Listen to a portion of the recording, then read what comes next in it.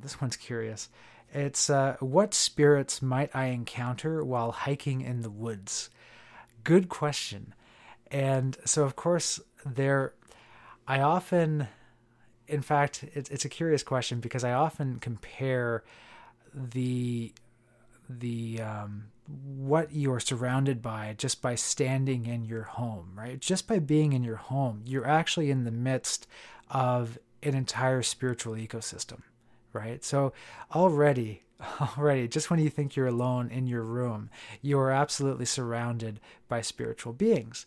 And so it's very much the same as if you went into the woods and you of course expect that there's going to be trees and there's going to be animals wandering around and there's going to be fungi growing from the ground. There's going to be microbes. There's going to be insects, right? You just expect that there's going to be lots of life around you.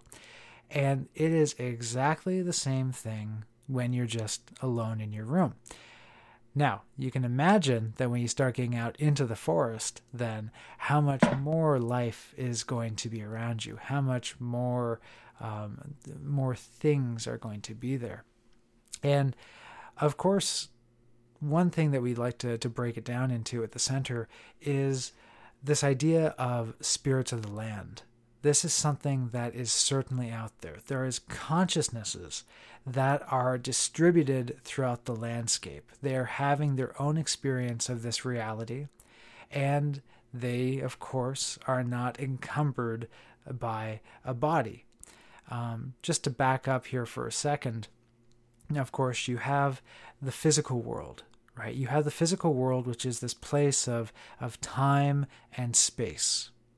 And in this physical world, of course, there is consciousness, but that consciousness is always embodied, right, within a body, just like you, the listener, right? You're a consciousness, but you're not this consciousness that's existing in this pure state. You are embodied. Now, juxtaposed to this world of time and space and bodies, there is the spirit world. And that spirit world is very different. It is this realm of pure consciousness. There is no time and there is no space. And this, of course, makes it very ineffable. It makes it very difficult to comprehend exactly what the spirit world could be like. And frankly, for our primate minds, it is impossible for us to actually truly understand what is going on in the spirit world, what the spirit world is like. There is a huge cognitive gap there. And so that's the thing, right? Oftentimes when we are working with the spirit world through meditation or through channeling or through shamanic trance journeying, often the messages that we receive and the experiences that we're given are a best approximation, right? They're giving us the best that they can, it's like when you're talking to a 2-year-old, right? And you're giving them the best explanation that they can understand, but it's still a long ways off from being the absolute truth, right? And that, of course, is what we get when we work with the spirit world, the best approximations of how that world works. But what we can say for certain is that it is a realm without time and space. That's what we can say. Now, if you take a Venn diagram, right? So a Venn diagram, you always have 2 circles, and then you have the area of overlap. And in that area of overlap, you have something that shares qualities of the 2 circles, right? And so in this particular Venn diagram, you would take the physical world and you'd put it on, let's say, the left side, and you would take the spirit world and you'd put it on the right circle. And where they overlap, that would be something that we call the liminal realm. Oftentimes, if you listen to a lot of pagan or witches talking about their spiritual practice, you'll hear this idea of crossing the veil or seeing across the veil, right? Second sight is seeing across the veil. What we're talking about there is actually being able to see into that liminal realm. It is something that exists very close by to us. It is that mixing ground, that in-between, in which the physical is intermingling with the spirit world. And so it is that realm where you have the time and space of the physical realm intermixing with the pure consciousness not encumbered by a body. So pure consciousness existing in relation to that time and space. And this, of course, is something that can exist all around us, right? It is everywhere, in that it exists just across a shift in perception, really. It exists always just across the veil from us. And so, of course, when you're living in a haunted house, what you find is that you, of course, are living at most times in this physical world, solidly embodied within the physical. But at the same time, at certain times, for instance, when it's 3 o'clock in the morning and you're in a hypnagogic state, or otherwise, you have your consciousness slightly shifted, you can see across that veil into the other side, right? When you have a haunted house, it's not like that ghost goes anywhere during the day or is somewhere else, right? It is always in relation to that time and space that is your house. But it's on the other side of that veil of perception, in that liminal realm, in that realm where pure consciousness is interacting with time and space. And so what changes is that you sometimes have the ability to see across that veil to the other side. And that is something that is very powerful. Now, where do we go from there? So we have this liminal realm where it's time and space interacting and commingling with pure consciousness. So when we talk about the spirits that are around us, right? These are spirits that are often dwelling within this liminal realm that is all around us. And so there is an entire spiritual ecosystem living within that liminal realm. And of course, if you've ever delved into any kind of pagan or esoteric or occult literature, you know that that realm is populated by many, many different types of beings, right? So of course you have ghosts, right? That's the main one that everybody knows. But then of course there are things such as elementals, right? These are beings that take their form from various of the four elements, these metaphysical energies that help to structure our reality. So elementals, but then you also have what have been termed throughout time as, in various cultures, as fairies or the little people. This is consciousnesses that are not encumbered by a body and that live and dwell in kind of a lucid dream-like existence within that liminal realm. And so their life is basically pure joy and pleasure, right? Think about this. What would you do if you were able to live a life not encumbered by a body, basically doing whatever you want, living wherever you want, not having to worry about freezing to death or starving to death, and basically just having this lucid dream-like existence, right? You would seek out because these are beings who are going to be in the liminal, so they're in relation to time and space. So first off, they're going to seek out places of great natural beauty, right? You would dwell near this awesome waterfall, or the top of a tall mountain, or in this like giant ancient tree, right? So you'd look for places with great beauty, which exactly is what you find in all the old fairy lore. And then, of course, you're also going to just engage in this pleasurable, fun-loving existence living within this world. And frankly, from the practical experience that myself and my partner Lauva have had over the years, as well as the many channeling sessions that we've done, my partner Lauva, she's a very incredibly talented shamanic practitioner, as well as a very talented trance channel. And what we get from these types of consciousnesses is that their life is just joy. They have fun. Yes, there are some things that they do for the local environment. So, for instance, they will help the leaves grow in the spring and all this. They will give energy to any being that needs it. They have that kind of caretaker role if they so choose. But at the same time, you get the sense that its life is constant play, constantly being in communion with nature and enjoying their reality. And so they are, during the winter in a channeling session, I asked, what do you do in the winter? It's kind of boring out there, right? And it's like, no, we go under the water and we look at the fish. We go under the ice and look at the fish, and we dance in the treetops, jumping from branch to branch, right? This is what consciousness would do if it's living this lucid dream-like existence in relation to a particular time and a particular place and particular matter. So this is, of course, something that you certainly find when you start digging into this. And then, okay, let's see. So this is answering the question of what spirits might I encounter while hiking in the woods? So absolutely, you might have elementals, for instance, living in relationship to and in relation to streams and lakes and all that. So water elementals, and these are beings who dwell within a particular element, who have that resonance with a particular element. So you might, that's something that would be around.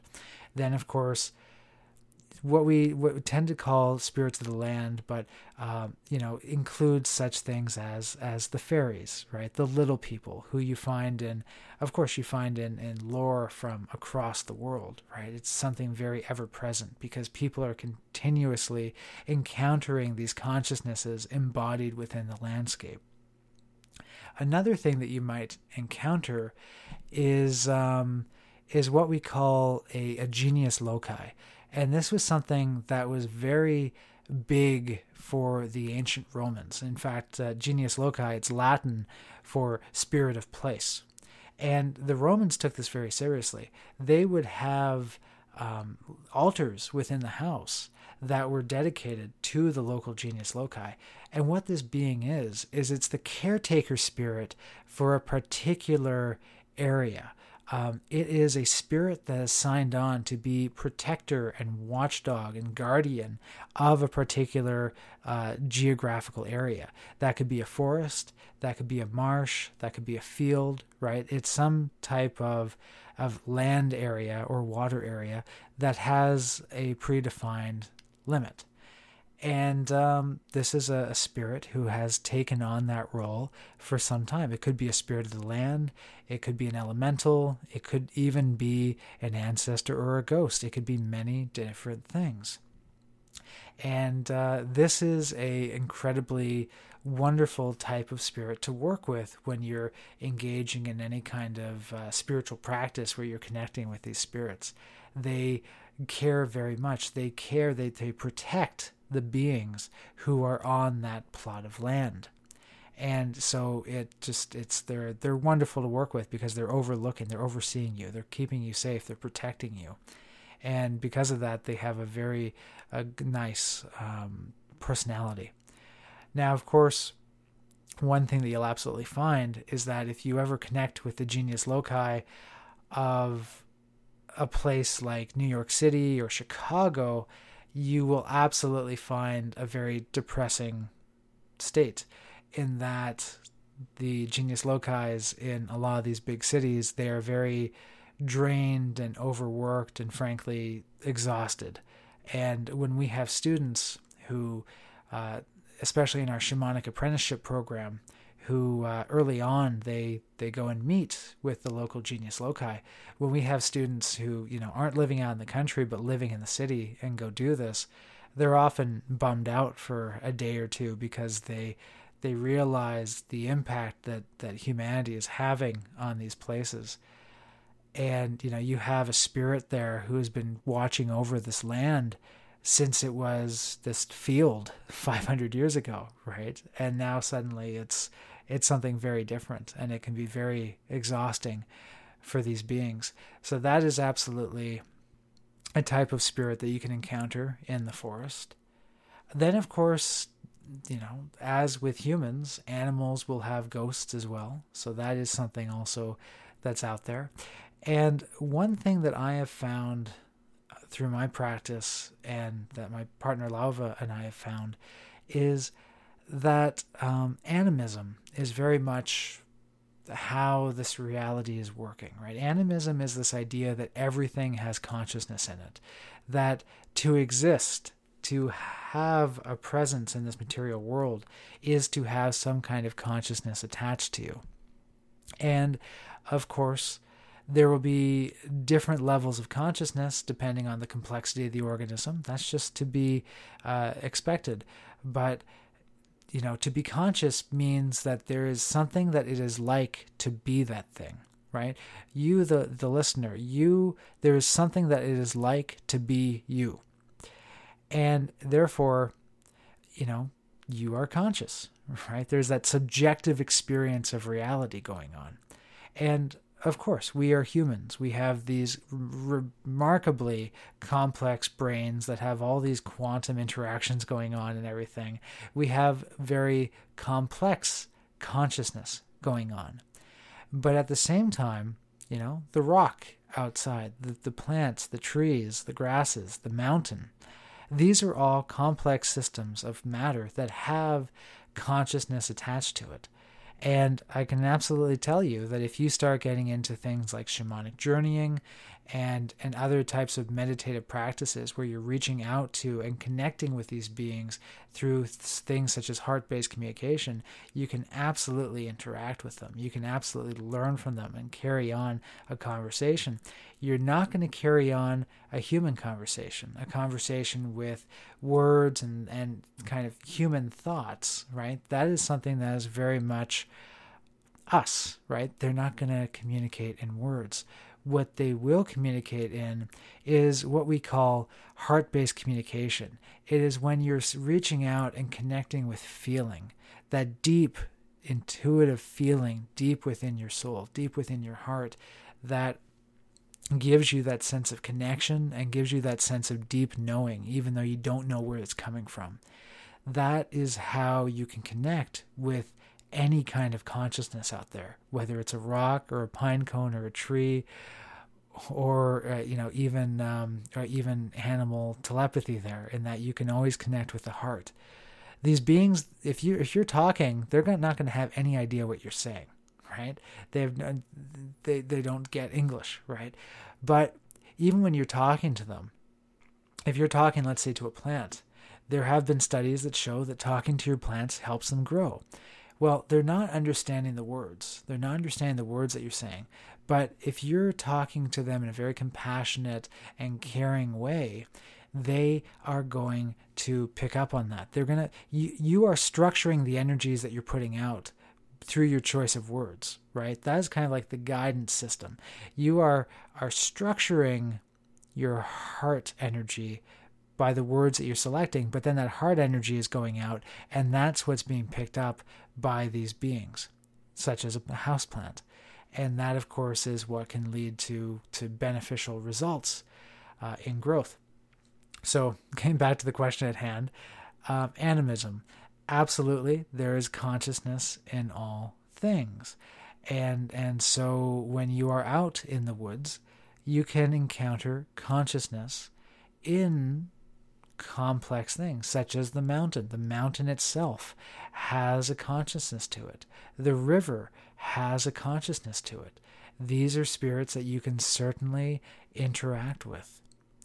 Now, I think something that's very important is that when you enter into the woods, when you enter into any national park, let's say, you are entering into someone else's home, right?